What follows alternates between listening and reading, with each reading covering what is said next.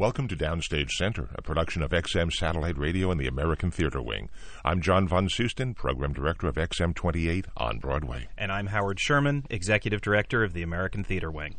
With us today is Jefferson Mays, who is the Tony winner this year for the Best Performance by a Leading Actor in a Play for his performance as Charlotte von Malsdorf in I Am My Own Wife. The show itself won the Tony as the Best Play of 2004. Jefferson also received the Drama Desk and the Outer Critics Circle Awards for Outstanding Solo Performance and an Obie for a performance, all for this season and all for this show. Also, previously, Jefferson, you won an Obie for a performance in 1994 for Orestes. You have your BA from Yale, your MFA from University of California, San Diego. Welcome to Downstage Center. Thank you so much. Many of our listeners have not seen your show. Could you describe to them exactly what your character is and what the show itself is, I Am My Own Wife? Sure. Mainly, I play, I guess I've never really had the guts to count, but about 35 odd characters in this show. And many of them are odd. Yes, and many of them are odd, yes. But mainly I play Charlotte von Malsdorf, who essentially survived the two most repressive regimes of the 20th century, certainly, the Nazis and the communists in Germany, living openly as a cross-dresser. And this is her story. And essentially, I'd say it's a survivor's tale, certainly.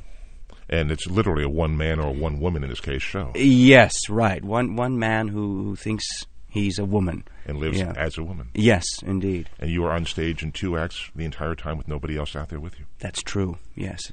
Now, you had the opportunity to really be with this project from very early on, starting at the Sundance Institute several summers ago. Yes. And can you talk a bit about what that process was? Because it really gave you had a lot of creative input into the shape of what this show Yes, it was became. a rare position to be in as an actor. Doug had originally been commissioned by Playwrights Horizons to write a play, and he knew very early on that he wanted to dramatize the life of this singular person, Charlotte von Malsdorf, whom he met in Germany. And he actually began in about 1990. Yeah, exactly. Shortly after the fall of the wall. And you're speaking of Doug Wright. Doug Wright, the playwright, yeah. And his friend, John Marks, was then, who actually figures in the play, bureau chief at U.S. News and World Report, and said, Doug, you have to come over and meet this individual. She's way up your alley. And Doug did that, and as I said, very quickly realized he wanted to honor her life, dramatize her life on the stage. But then followed about 10 years of paralyzing writer's block. He felt to deal with her life would be almost an act of betrayal, as more things came to light about her life, which are revealed in the play. It became quite complicated, what she had to do in order to sort of remain true to herself and be able to survive these totalitarian regimes. So he finally was approached by Sundance Theater Lab that said, Doug, just bring all of your source material out, your hours and hours of transcripted interviews, a director that you love and respect, and a cast, and see what you can make in 3 weeks.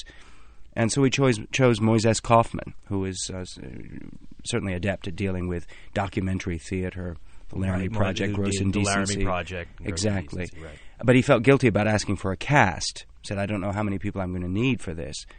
And wanted to save them considerable expense in airfare.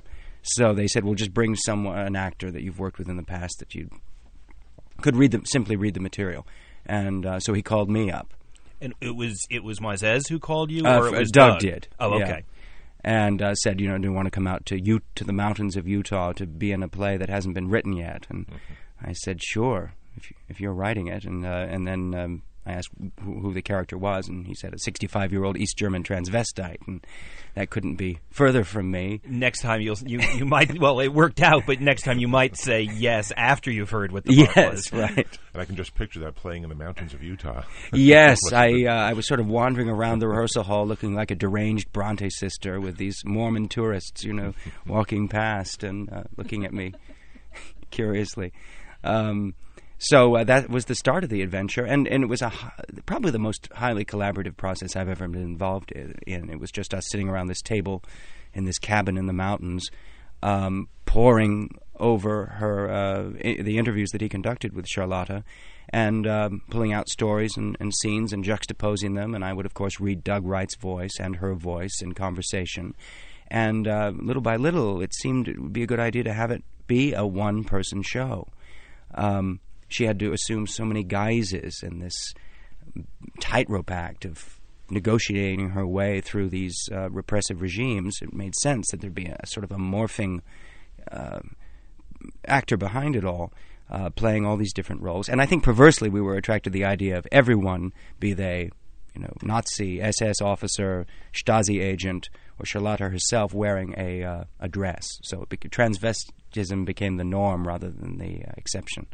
And in fact, you did, in terms of some of the conceptualization of the play, you did a certain arts and crafts project, which ended up figuring very strongly in how the play was approached. Yes, we were... I had never heard of this character before. And Moises's knowledge of her was also limited. So it was sort of... Making this piece was sort of Ouija board theater or divining rod theater, in which we approached it highly intuitively, knowing very little. So Moises very bravely, after the first day, said, "Look, everyone go home, and for homework, come in with a 5-minute play based on Charlotta's life, or something from Charlotta's life that you encountered today that struck you. After the first after day the of first rehearsal. day, yeah. And that's a very useful and brave thing to do, I think, because it gets at the root of your own personal interest. And mine, evidently, was her furniture. I mean, this person collected late 19th century objets d'art and furniture from the Gründerzeit period, the foundation time period of Kaiser Wilhelm II. Beautiful Gothic, neo-Gothic, ornate furniture, neo-Renaissance furniture, mass-produced, not handmade. And this was her obsession. And she collected this since she was 5 years old, filled rooms and warehouses with the stuff, and ultimately made this museum in East Berlin devoted to this rather kitschy, I suppose, furniture from this bygone era that she loved. And I thought that was an extraordinary and somewhat heroic thing to do. And so I was poring through her museum catalogs, and Doug had also given me a tape cassette of his first tour of the Gründerzeit Museum in Mahlsdorf. And so I put it on to hear her voice, and then I started drawing the furniture on index cards. And, the tape would play out, and I'd turn it over and listen to the other side. And throughout the night, I made a little room. I cut them out of the index cards with nail scissors from my DOP kit and put them together with bits of Scotch tape. And as dawn was breaking over the mountains, I had a little salon of a sofa and a phonograph and a sideboard and chair and grandfather clock. And so I put this in a shoebox, and the next day I gave a little virtual tour of her museum as Charlotta, and that has found its way into the show. And the first act is labeled phonographs. The second act is labeled clocks, and they play very prominently in both the set as well as your actions on stage. Yes. And of course, so much of the play is about recording, recording history. Who records history? And with this play, we have a unique, precious, decidedly marginalized history of 20th century German, told through the eyes of this cross-dresser, cross-dressing gay man, who I guess described himself as a female spirit in a man's body. So a real character she is. Now, Charlotta had passed away before this show was being developed, so you, I guess, never met her. Well, no, I never met her. She was alive while it was being developed, through most of its development, actually. And I was going to go and meet her in Porlebrunn, Sweden, where she'd since relocated, but she died before I could, and I have mixed feelings about that. Would you have wanted to meet her, do you think? Yes, well, I have mixed feelings. Yes, I would love to have met her. But as the play points out, sometimes there's nothing more paralyzing than the truth, so maybe that aesthetic distance was useful. You certainly were able to listen to her tapes and read the transcripts and all that. How did you prepare yourself for this role? Through that, chiefly. Listening to hours and hours of her interviews, just to get the cadences, the music of her voice. And and also how she was physically, because I think in trying to reproduce someone's voice, it informs the body, how it has to carry itself. And then since I've been also doing a great deal of research about World War II, the age of her growing up, and sort of ancillary material such as that. Now, with Charlotta, of course, you were working from the tapes, but the fact is you were playing other people. You were playing the author who's sitting there in the room with you, presumably most every day during rehearsal, John Marks, his friend. How much were you trying to do impersonations of the people, because they were very real, they were there, they were going to be coming to the show, or in fact were creating the show? Yes. And how much was it about simply finding them as characters as you would in another script that you might approach? Mm-hmm. Well, most of the other characters I fabricated entirely. I mean, they were real people, some of them. Some of them were sort of conflations. But I did try to evoke Doug. It's a very difficult thing to do an impersonation or an imitation of someone you know very well, ironically, because they're complicated people to you. It's hard to reduce them to their most salient features.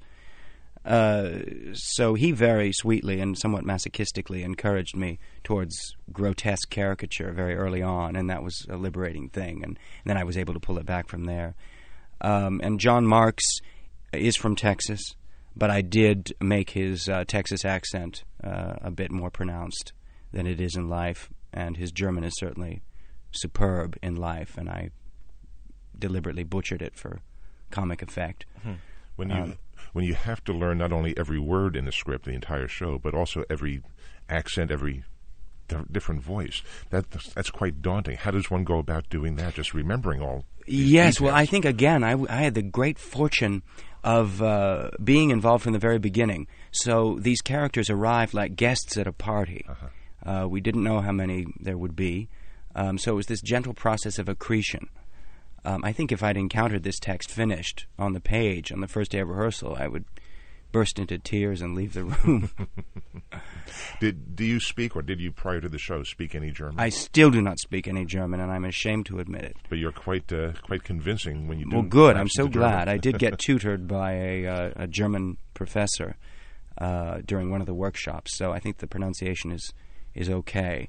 But my wife just got me the Pimsleur German language course on CD, so I'm that's what you're listening to in your spare time. Yes, exactly. Yeah. Now, you've been doing the show obviously for a while, the Sundance experience, and then certainly you did the Playwrights Horizons run, and you've now been doing it's about 7 months on Broadway so far.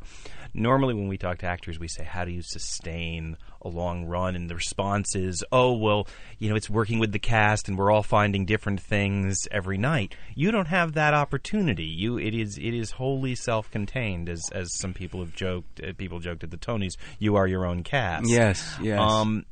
What is that as a playing experience for an actor, as opposed to when you're with a company? Yes, of course, all of my work in the theater has been with companies. I've never done a one-person show before. And indeed, I've had sort of a prejudice against them. I was never interested in doing it, since all my joy has been derived from, the give and take and play that happens with a cast of other actors. And it terrified me, because I didn't know how I was possibly going to sustain this for any length of time. But then I realized that the audience is my scene partner. My cast arrives at half hour every night, and they are completely different every night. I've noticed this before when I've been playing with companies of actors, but doing a one-person show, you really get a sense of this entity, which has its own IQ, its own field of interest, its own sense of humor.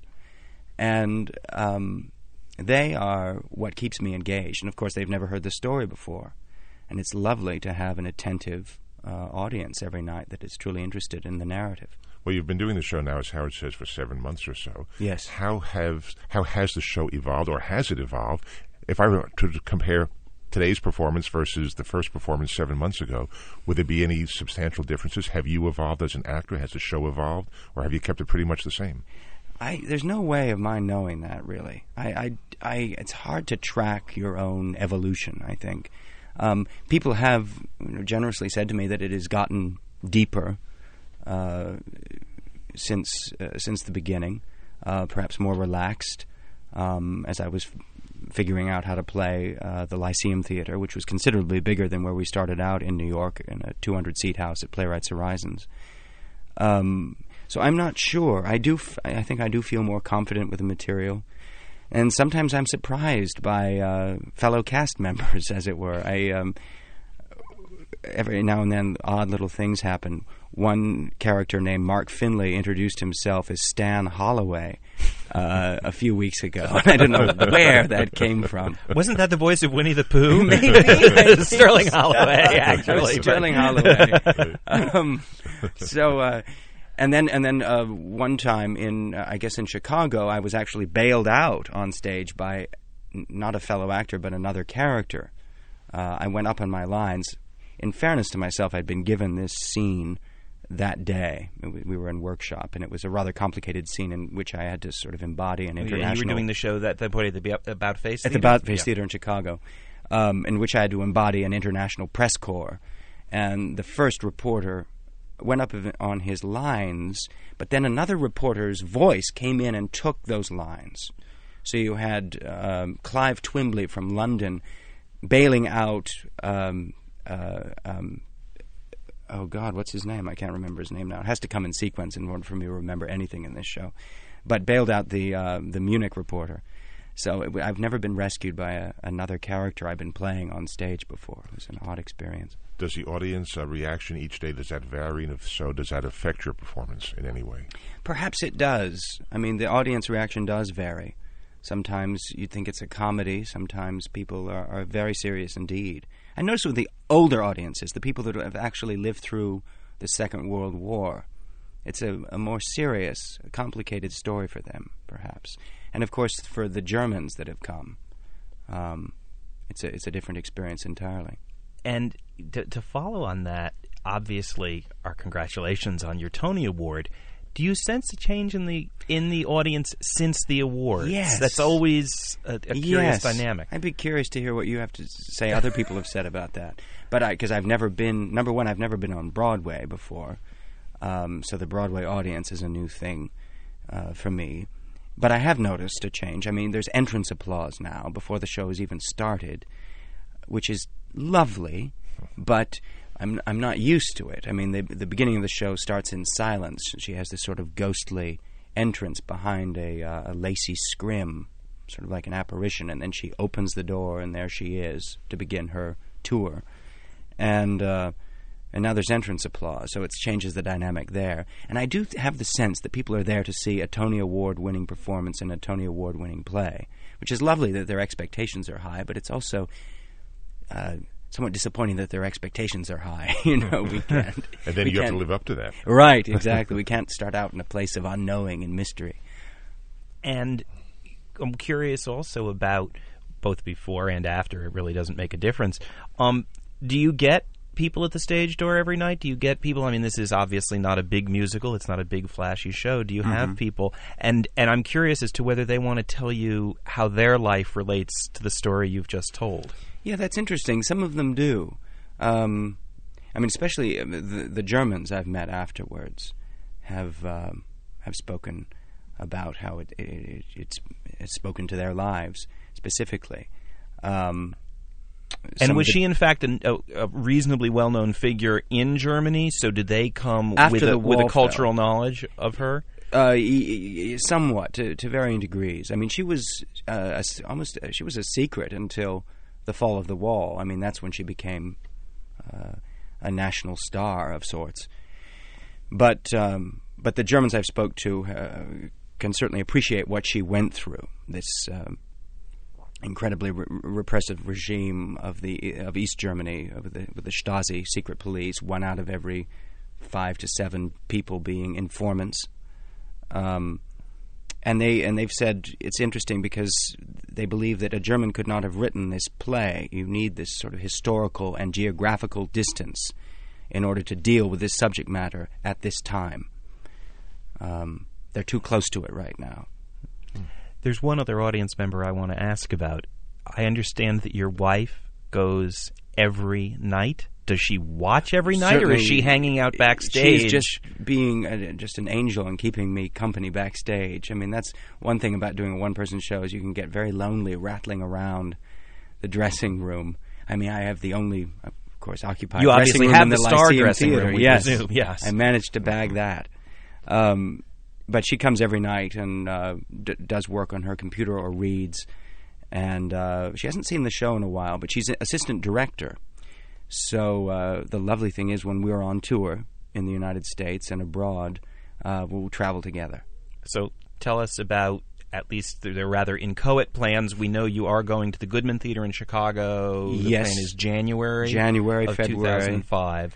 Right. And there's talk, where else can people be keeping their eyes and ears open for Well, you? these all are possibilities right now. Nothing's been set in stone, but I think a tour of most major cities throughout the nation.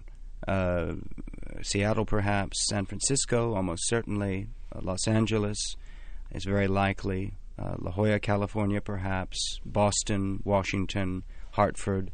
And do you know if there's a production at any point being planned, whether with you or another production in Germany? Yes. There's been a great deal of interest in Germany.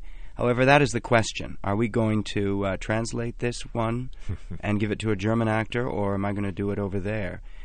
Some German producers think that they could reach a wider audience, of course, with a German language production. However, that brings up all sorts of questions, because in so many ways this play is about the act of translation. So that remains to be seen. It's a possibility that I'll go over there and do a limited engagement, and then it will be taken over. Does Doug Wright speak German? Yes. So he would be able to translate it himself? He if that could. were to I be- think he would need a good deal of help with it, but he could certainly make the first stab at it. If our listeners from anywhere in this country were to jump on a jet plane and fly to New York to see you, I think it's safe to say that if they are sold a ticket, they will see you, because you do not have an understudy. Right. The show will always go on with you. I am my own understudy. That's a good name for Boy, another there's show. just a raft of jokes you can keep making off of this one.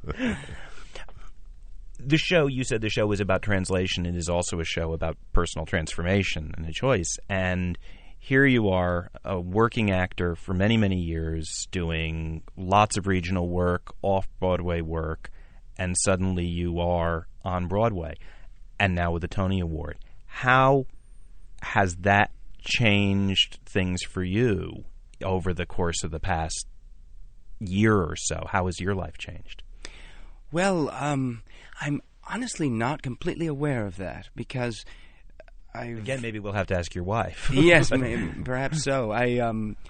This show has been so all-consuming, 8 times a week, and when I'm not doing the show, I'm sort of preparing to do the show or unconscious. Or talking about the show. Or talking about it, yes.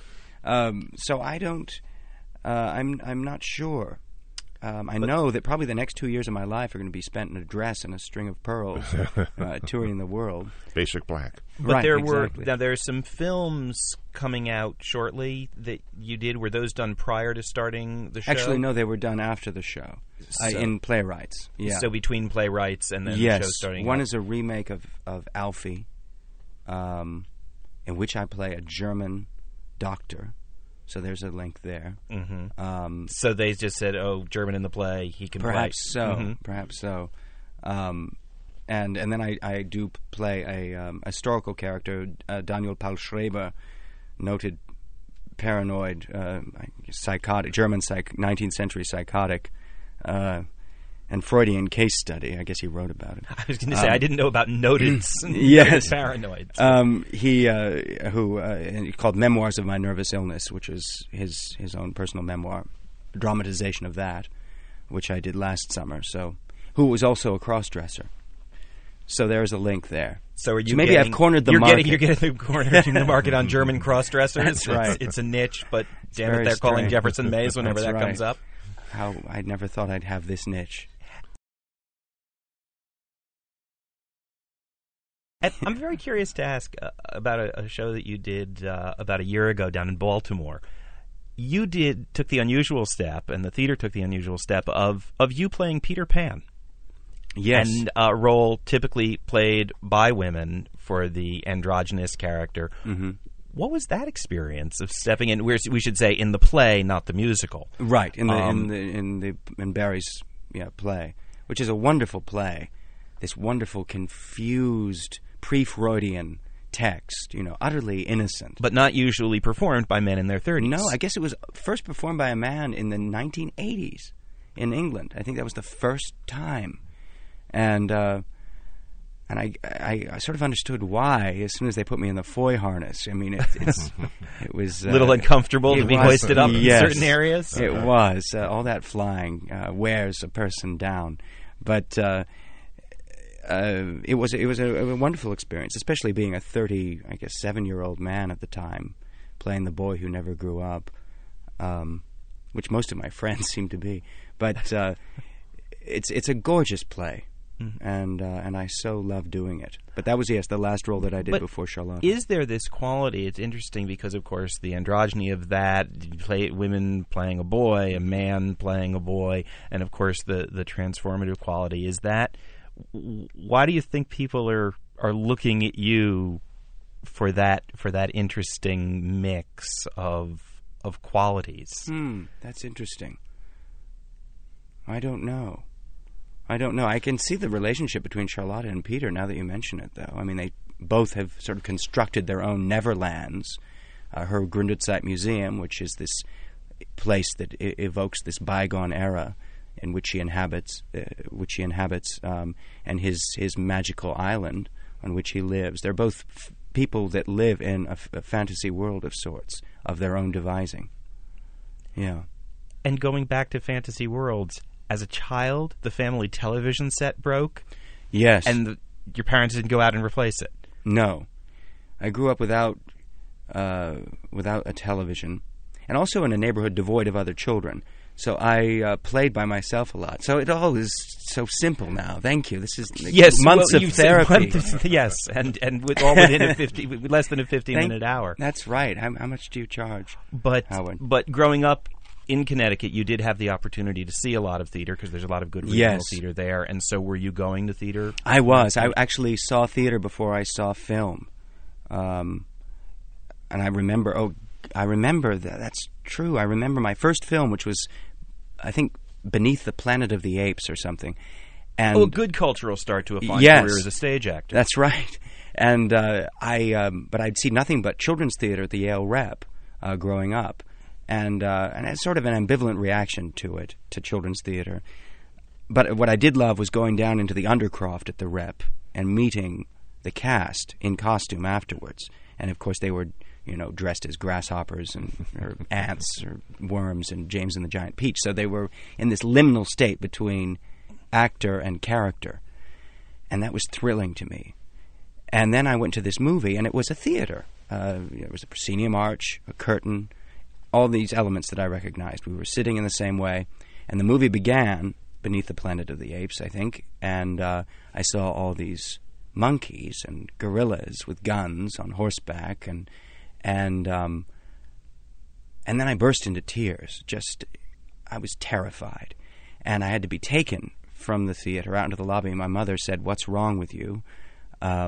What's the matter?" And I said, "I don't want to meet the monkeys after the show." And then my mother very sweetly and deftly said, No, this does not happen here. This is not real. This is just a string of images. And this is not happening in real time. You won't have to meet any of the monkeys afterwards. And then I remember this feeling of disappointment, of like, well, what kind of experience is this, where there are no, monkeys to meet at the end of the... They were terrifying, but I still would like to have the opportunity, at least, to meet them, perhaps. And you were 17 at the time. I was 17 years old, yeah. And I was about, 5 or 6. Something that interests me now, as I understand it, this is your first appearance on Broadway. Yes. And you have won the Tony as the best actor. The show has won the Tony as the best play.